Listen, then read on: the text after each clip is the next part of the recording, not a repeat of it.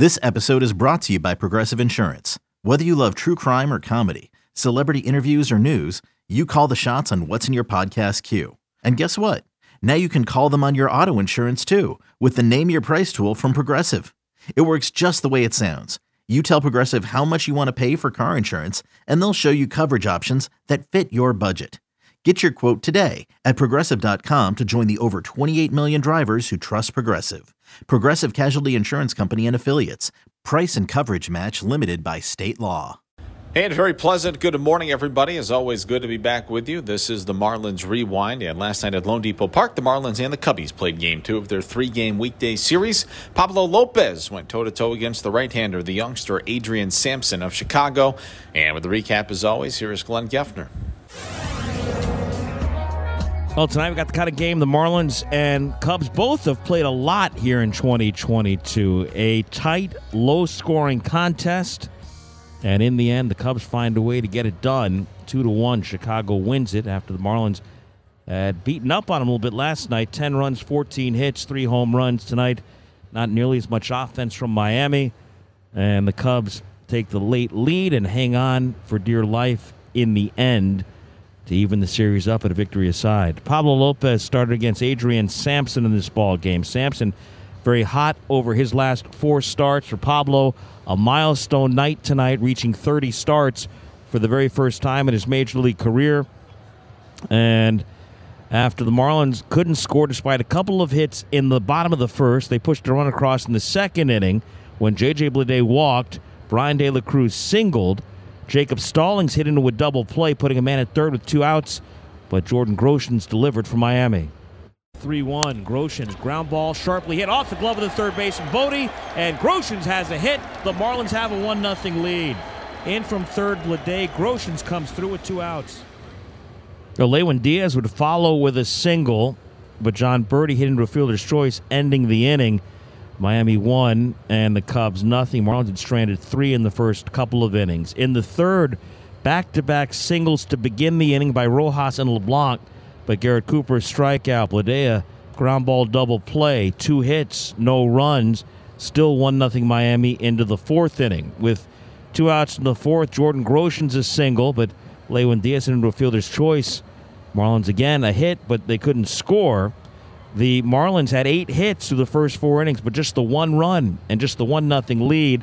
Little did we know when Diaz hit into that inning-ending fielder's choice, the Marlins would not have another hit until the 9th inning. They would not have another base runner until the 9th inning. And as good as Pablo was, hanging 1-0 after another, it remained a 1-0 Miami lead, just the narrowest of margins for Lopez as we went into the 7th inning. He was through 6 with a 2-hit shutout. Pablo, 85 pitches, 54 strikes through 6 innings. But in the 7th, leading off for the Cubs, the third baseman, David Bodie. 2-2. Pablo to David Bodie. Fly ball, well hit left center. Going back, Birdie onto the track at the wall. We're tied at 1 in the 7th. David Bodie with his 3rd of the season.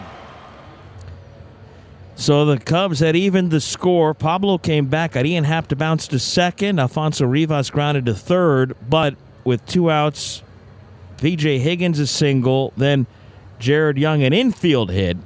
And at that point, Donnie decided Pablo had had enough. He was done after 105 pitches. Huáscar Brazoban came out of the bullpen after Jared Young stole second base. The Cubs in a 1-1 game had men at second and third, but Brazoban was able to strike out Nelson Velasquez and keep the game 1-1 at the 7th inning stretch. For Lopez tonight, 6 2/3 innings, 5 hits, 1 run, no walks, 6 strikeouts. Pablo lowers his season ERA to 3.88 through 30 starts. He threw 105 pitches, 68 strikes.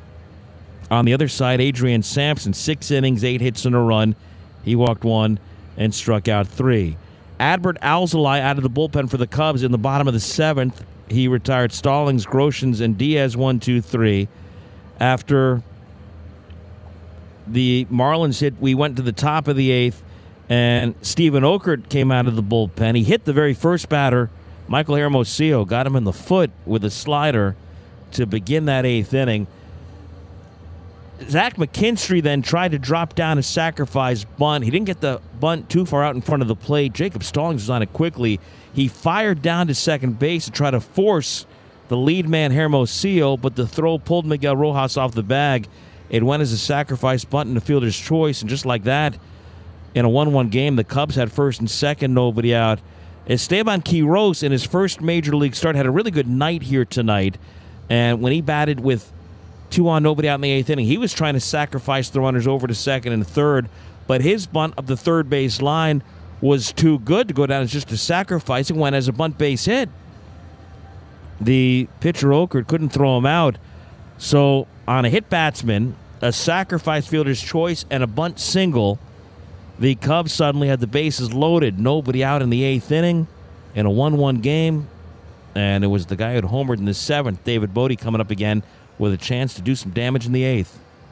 2-2. Bodie, fly ball left center. Birdie's going back on it. He's going to make the catch. Hermosillo tags. He'll score. Throw comes into second. Cubs lead for the first time. It's 2-1. Okert then would strike out Ian Happ and Alfonso Rivas. So after the Cubs had loaded the bases with nobody out, they get the 1 run to take the lead, but only the 1 run.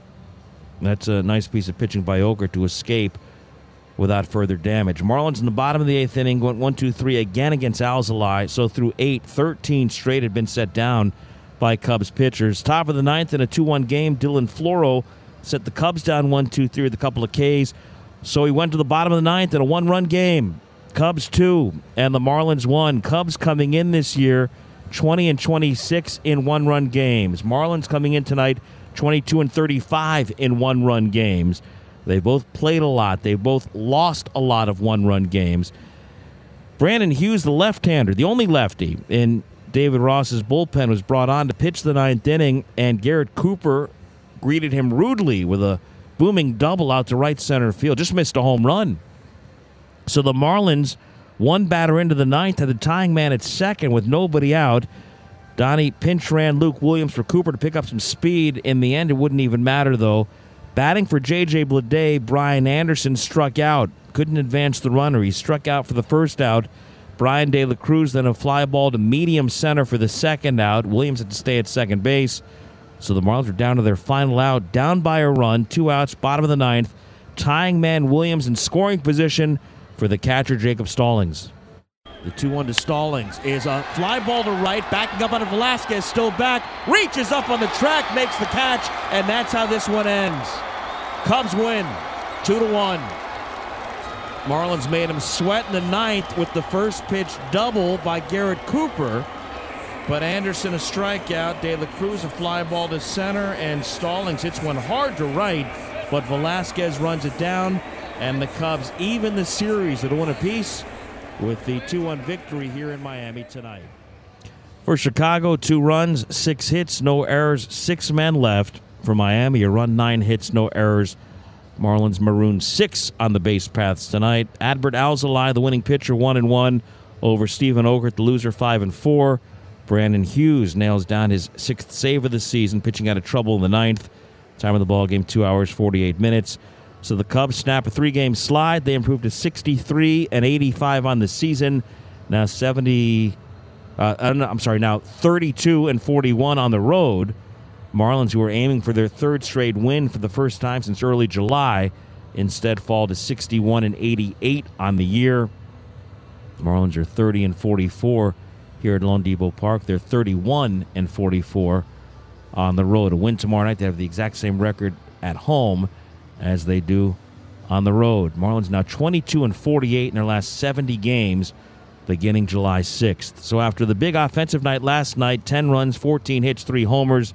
Tonight for the Marlins, 1 run on only 9 hits in this game. They didn't have an extra base hit until the Cooper double leading off the 9th inning. Marlins 1 for 8 with men in scoring position as they lose their Major League leading 36th 1-run game.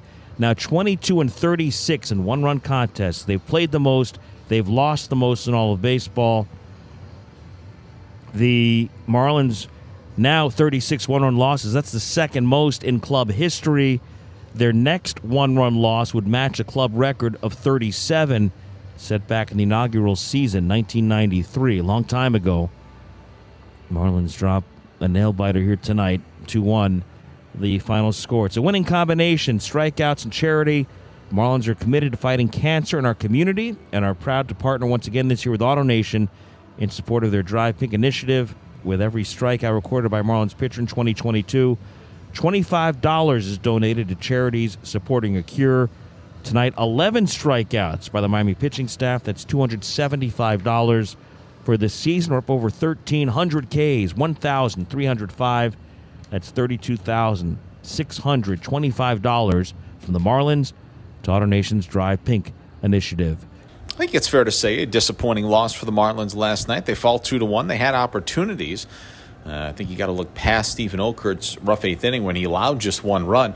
The Marlins, prior to the eighth, had plenty of opportunities offensively, couldn't capitalize. So let's hear what the skipper, Don Mattingly, had to say afterwards.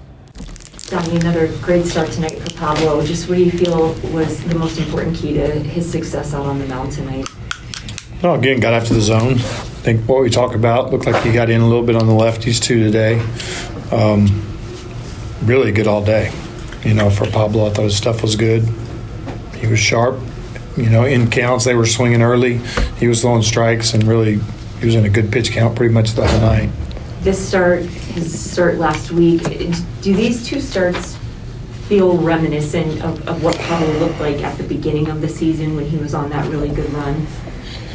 Yeah, Pablo, if we take out the Mets games, Pablo's been pretty good all year.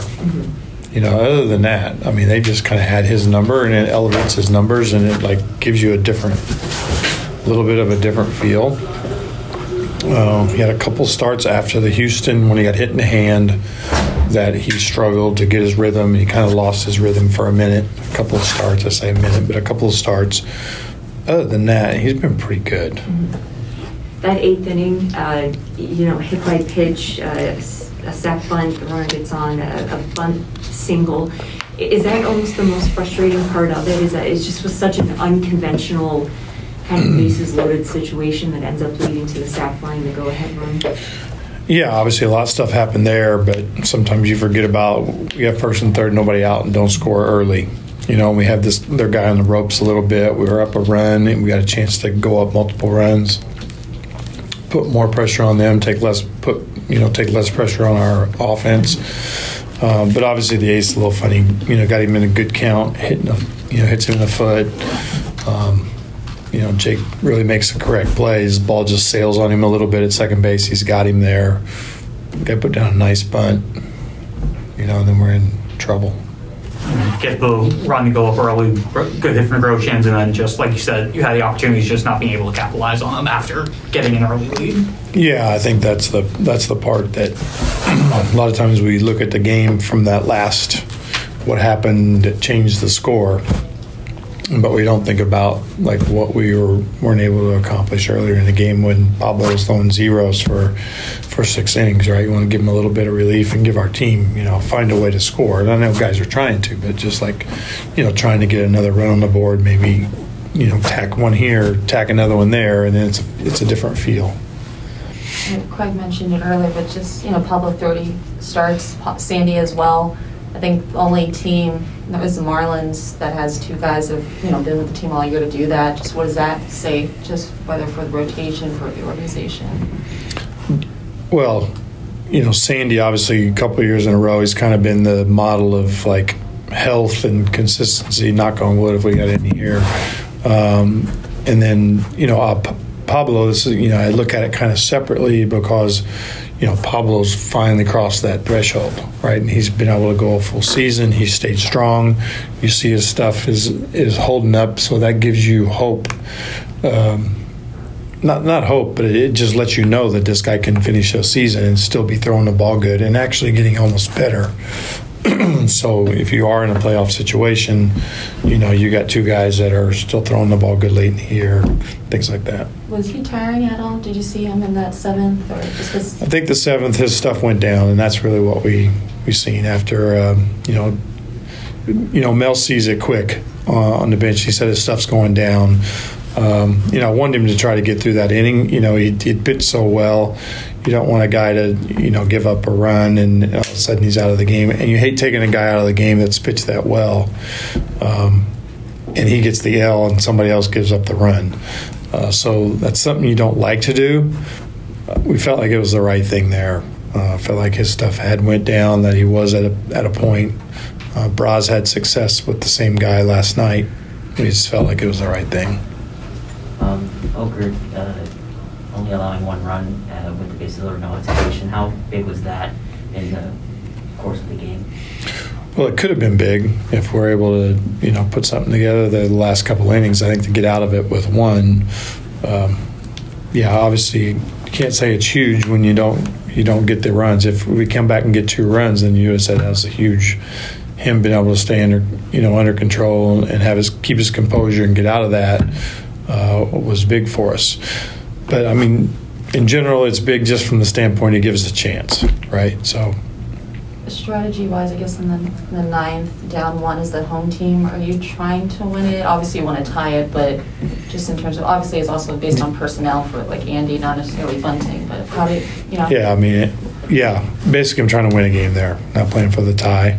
And when you make the decision, you're going to hit Andy there. For JJ, I'm not sure JJ's spun it all year. We've had 2 guys now come up, and I don't know if they've even bunted into minor leagues, right, at all. So, but we are in a situation you're trying to win a game. Andy's, a guy that obviously one of our better hitters. We're going to try to get him over, get him in, hit a double, and then try to win a game. Donnie, today the Marlins hit 18 balls over 90 miles an hour on an exit velo. How do you look to grow on that after only scoring 1 run from it? Is it something that you focus on to grow on and improve on, or how do you kind of do that? Well, I think there's probably good and bad of that.